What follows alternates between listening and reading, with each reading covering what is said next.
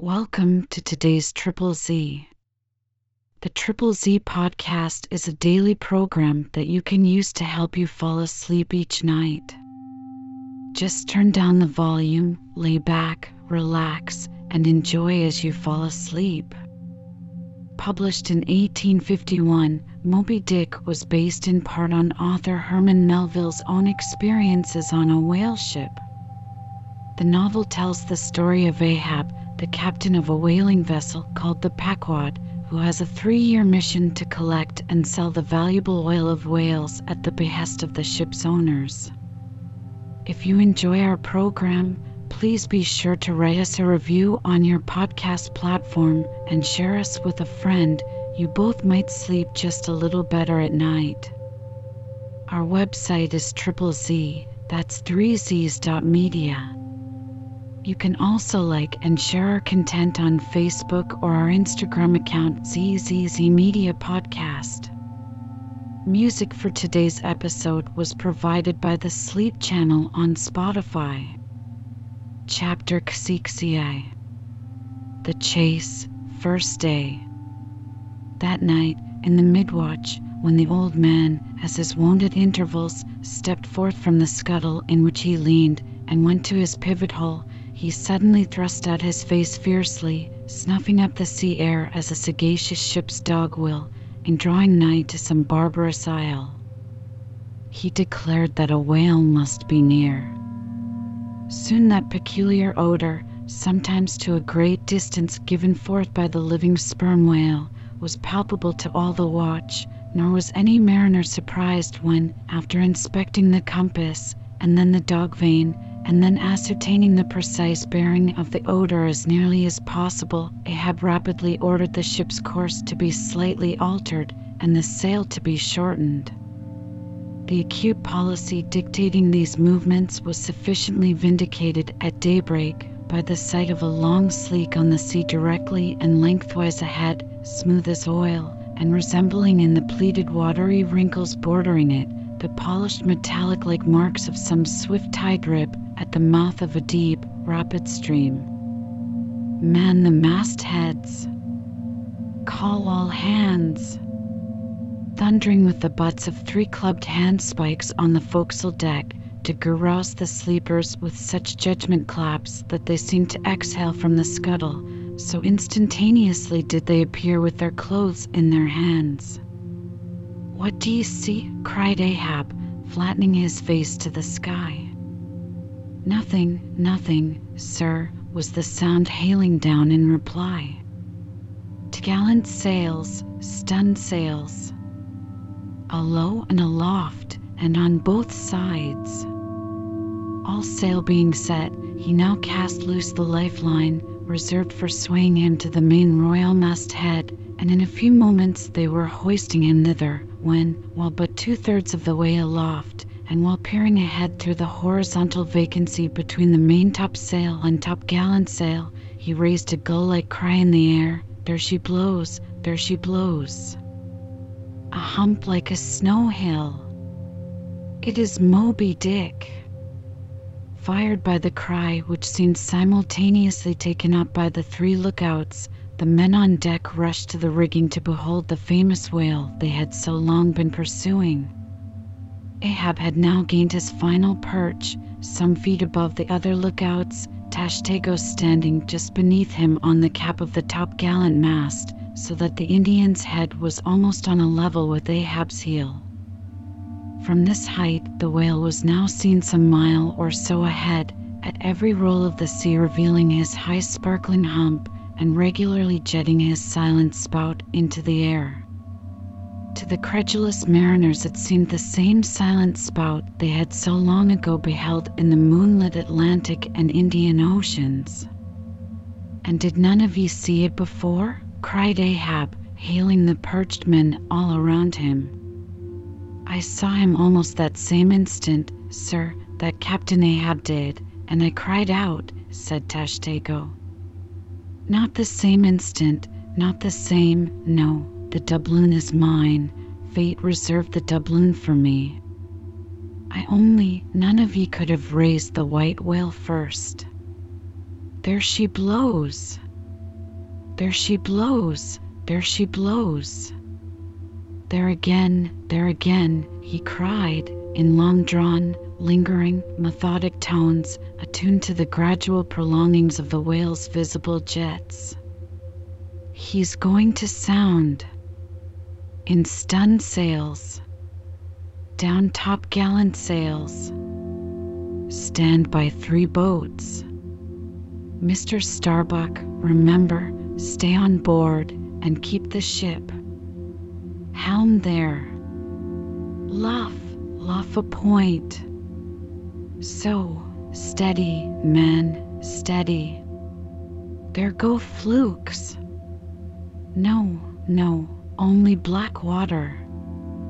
Already the boats there? Stand by. Lower me, Mr. Starbuck, lower, quicker, and he slid through the air to the deck. He is heading straight to leeward, sir, cried Stubb, right away from us. Cannot have seen the ship yet. Be dumb, man. Stand by the braces. Hard down the helm, brace up. Shiver her. So, well that. Boats. Soon all the boats, but Starbucks were dropped, all the boat sails set, all the paddles plying, with rippling swiftness, shooting to leeward, and Ahab heading the onset. A pale, death glimmer lit up Fidela's sunken eyes, a hideous motion gnawed his mouth. Like noiseless nautilus shells, their light prows sped through the sea, but only slowly they neared the foe. As they neared him, the ocean grew still more smooth, seemed drawing a carpet over its waves, seemed a new meadow, so serenely it spread. At length the breathless hunter came so nigh his seemingly unsuspecting prey that his entire dazzling hump was distinctly visible, sliding along the sea as if an isolated thing, and continually set in a revolving ring of finest, fleecy, greenish foam. He saw the vast, involved wrinkles of the slightly projecting head beyond.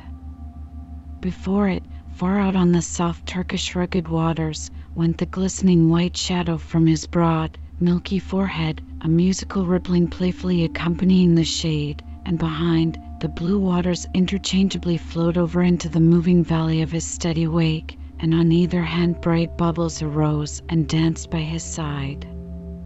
But these were broken again by the light toes of hundreds of gay falls softly feathering the sea, alternate with their fitful flight, and like to some flagstaff rising from the painted hull of an argosy, the tall but shattered pole of a recent lance projected from the white whale's back, and at intervals one of the cloud of soft-toed falls hovering, and to and fro skimming like a canopy over the fish, silently perched and rocked on this pole, the long tail feathers streaming like pennons. A gentle joyousness, a mighty mildness of repose in swiftness, invested the gliding whale. Not the white bull Jupiter swimming away with ravished Europa clinging to his graceful horns, his lovely, leering eyes sideways intent upon the maid, with smooth bewitching fleetness, rippling straight for the nuptial bower in Crete, not Jove, not that great majesty supreme, did surpass the glorified white whale as he so divinely swam. On each soft side, coincident with the parted swell, that but once leaving him, then flowed so wide away, on each bright side, the whale shed off enticings. No wonder there had been some among the hunters who, namelessly transported and allured by all this serenity, had ventured to assail it, but had fatally found that quietude but the vesture of tornadoes. Yet calm, enticing calm, O whale! Thou glidest on, to all who for the first time eye thee, no matter how many in that same way thou mayst have bejuggled and destroyed before. And thus, through the serene tranquillities of the tropical sea, among waves whose hand-clappings were suspended by exceeding rapture, Moby-Dick moved on, still withholding from sight the full terrors of his submerged trunk, entirely hiding the wrenched hideousness of his jaw. But soon the forepart of him slowly rose from the water. For an instant, his whole marbleized body formed a high arch, like Virginia's natural bridge, and warningly waving his bannered flukes in the air, the grand god revealed himself, sounded, and went out of sight. Hoveringly halting and dipping on the wing, the white seafowls longingly lingered over the agitated pool that he left. With oars apeak and paddles down, the sheets of their sails adrift, the three boats now stilly floated, awaiting Moby-Dick's reappearance. "An hour," said Ahab, standing rooted in his boat's stern, and he gazed beyond the whale's place, towards the dim blue spaces and wide-wooing vacancies to leeward. It was only an instant, for again his eyes seemed whirling round in his head as he swept the watery circle. The breeze now freshened, the sea began to swell. The birds, cried Tashtego. In long Indian file, as when herons take wing, the white birds were now all flying towards Ahab's boat, and when within a few yards began fluttering over the water there, wheeling round and round, with joyous, expectant cries. Their vision was keener than man's. Ahab could discover no sign in the sea. But suddenly, as he peered down and down into its depths, he profoundly saw a white living spot no bigger than a white weasel, with wonderful celerity uprising and magnifying as it rose, till it turned, and then there were plainly revealed two long crooked rows of white, glistening teeth, floating up from the undiscoverable bottom. It was Moby-Dick's open mouth and scrolled jaw, his vast, shadowed bulk still half blending with the blue of the sea. The glittering mouth yawned beneath the boat like an open-doored marble tomb, and giving one sidelong sweep with his steering oar, Ahab whirled the craft aside from this tremendous apparition. Then, calling upon Fedallah to change places with him, went forward to the bows, and seizing Perth's harpoon, commanded his crew to grasp their oars and stand by to stern. Now, by reason of this timely spinning round the boat upon its axis, its bow, by anticipation, was made to face the whale's head while yet under water. But as if perceiving this stratagem, Moby-Dick, with that malicious intelligence ascribed to him, sidelingly transplanted himself, as it were, in an instant, shooting his pleated head lengthwise beneath the boat. Through and through every plank and each rib, it thrilled for an instant, the whale obliquely lying on his back, in the manner of a biting shark, slowly and feelingly taking its bows full within his mouth, so that the long, narrow, scrolled lower jaw curled high up into the open air, and one of the teeth caught in a rowlock. The bluish pearl white of the inside of the jaw was within 6 inches of Ahab's head, and reached higher than that. In this attitude, the white whale now shook the slight cedar as a mildly cruel cat her mouse. With unastonished eyes Fedallah gazed, and crossed his arms, but the tiger-yellow crew were tumbling over each other's heads to gain the uttermost stern. And now, while both elastic gunwales were springing in and out, as the whale dallied with the doomed craft in this devilish way, and from his body being submerged beneath the boat, he could not be darted at from the bows, for the bows were almost in sight of him, as it were, and while the other boats involuntarily paused, as before a quick crisis impossible to withstand, then it was that monomaniac Ahab, furious with this tantalizing vicinity of his foe, which placed him all alive and helpless in the very jaws he hated. Frenzied with all this, he seized the long bone with his naked hands, and wildly strove to wrench it from its gripe. As now he thus vainly strove, the jaw slipped from him, the frail gunwales bent in, collapsed, and snapped, as both jaws, like an enormous shears, sliding further aft, bit the craft completely in twain, and locked themselves fast again in the sea, midway between the two floating wrecks. These floated aside, the broken ends drooping, the crew at the stern wreck clinging to the gunwales, and striving to hold fast to the oars to lash them across. At that preluding moment, ere the boat was yet snapped, Ahab, the first to perceive the whale's intent, by the crafty upraising of his head, a movement that loosed his hold for the time, at that moment his hand had made one final effort to push the boat out of the bight. But only slipping further into the whale's mouth, and tilting over sideways as it slipped, the boat had shaken off his hold on the jaw, spilled him out of it as he leaned to the push, and so he fell flat-faced upon the sea. Ripplingly withdrawing from his prey, Moby-Dick now lay at a little distance, vertically thrusting his oblong white head up and down in the billows, and at the same time slowly revolving his whole spindled body, so that when his vast wrinkled forehead rose, some 20 or more feet out of the water, the now rising swells, with all their confluent waves, dazzlingly broke against it, vindicatively tossing their shivered spray still higher into the air. So, in a gale, the but half-baffled channel billows only recoil from the base of the eddy stone, triumphantly to overleap its summit with their scud. This motion is peculiar to the sperm whale. It receives its designation, pitch-poling, from its being likened to that preliminary up and down poise of the whale lance in the exercise called pitch-poling, previously described. By this motion the whale must best and most comprehensively view whatever objects may be encircling him. But soon resuming his horizontal attitude, Moby-Dick swam swiftly round and round the wrecked crew, sideways turning the water in his vengeful wake, as if lashing himself up to still another and more deadly assault. The sight of the splintered boat seemed to madden him, as the blood of grapes and mulberries cast before Antiochus's elephants in the book of Maccabees.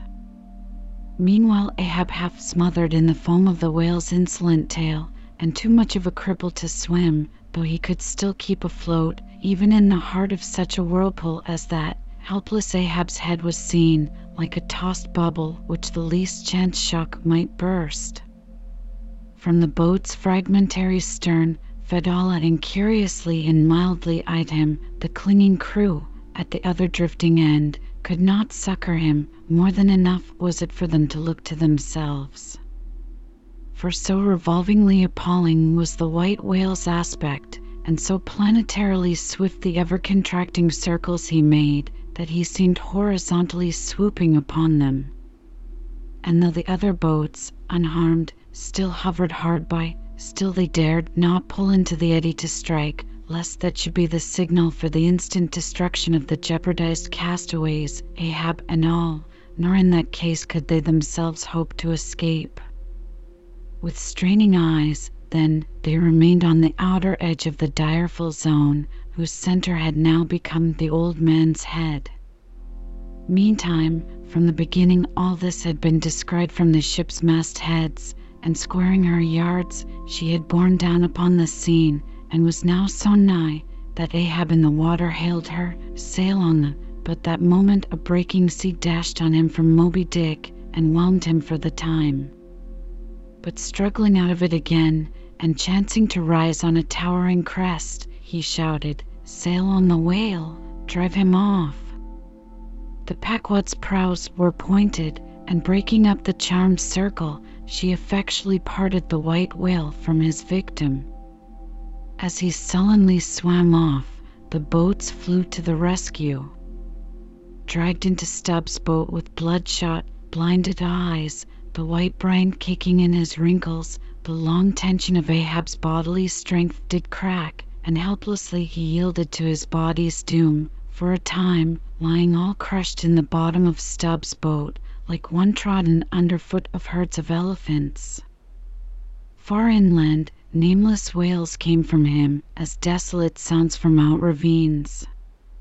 But this intensity of his physical prostration did but so much the more abbreviate it. In an instant's compass, great hearts sometimes condense to one deep pang, the sum total of those shallow pains kindly diffused through feebler men's whole lives. And so, such hearts, though summary in each one's suffering, still, if the gods decree it, in their lifetime aggregate a whole age of woe, wholly made up of instantaneous intensities, for even in their pointless centers, those noble natures contain the entire circumferences of inferior souls. "The harpoon," said Ahab, halfway rising, and draggingly leaning on one bended arm, "is it safe?" "Aye, sir, for it was not darted, this is it," said Stubb, showing it. "Lay it before me. Any missing men?" 1, 2, 3, 4, 5. There were 5 oars, sir, and here are 5 men." "That's good. Help me, men. I wish to stand." So, I see him. There. Going to leeward still. What a leaping spout. Hands off from me. The eternal sap runs up in Ahab's bones again. Set the sail, out oars, the helm.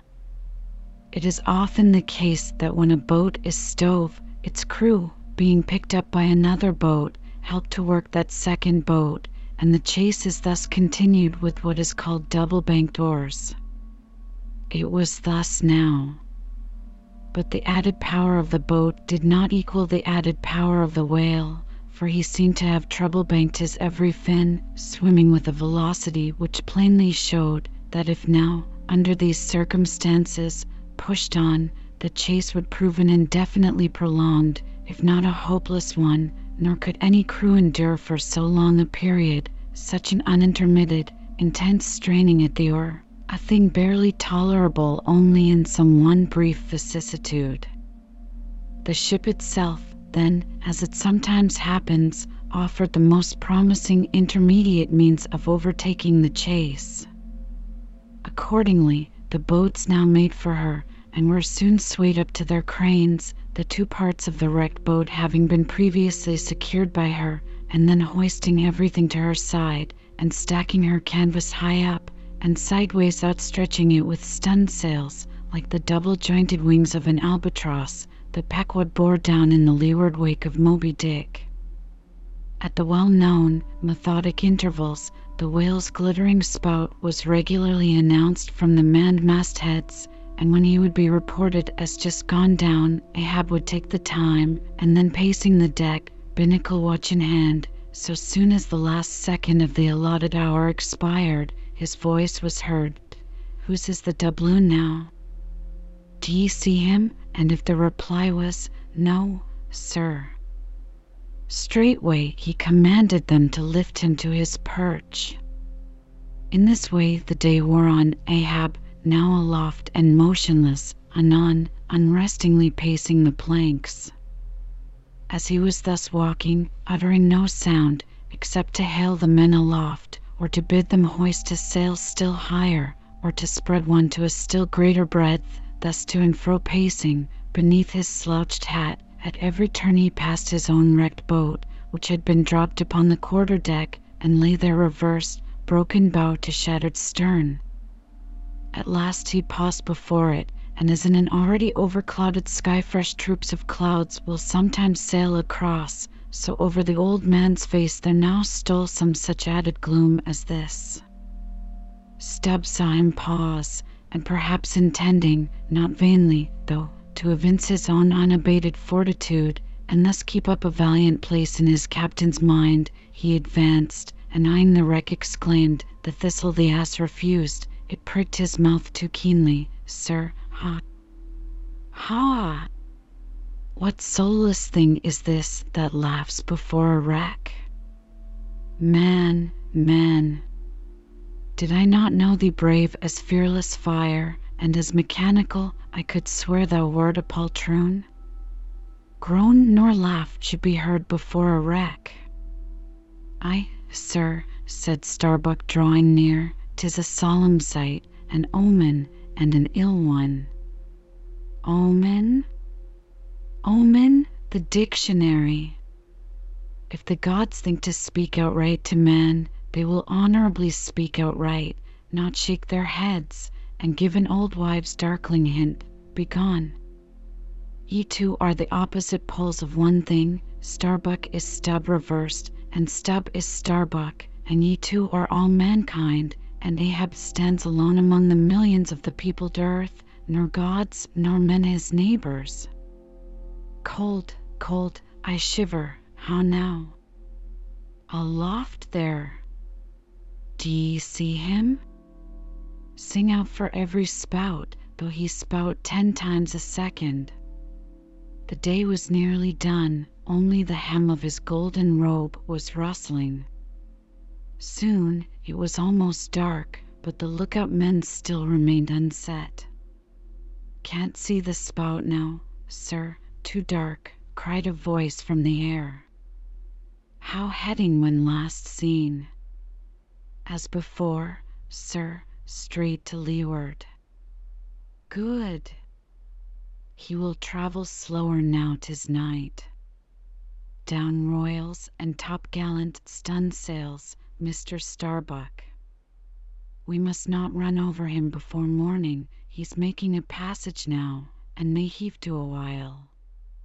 Helm there.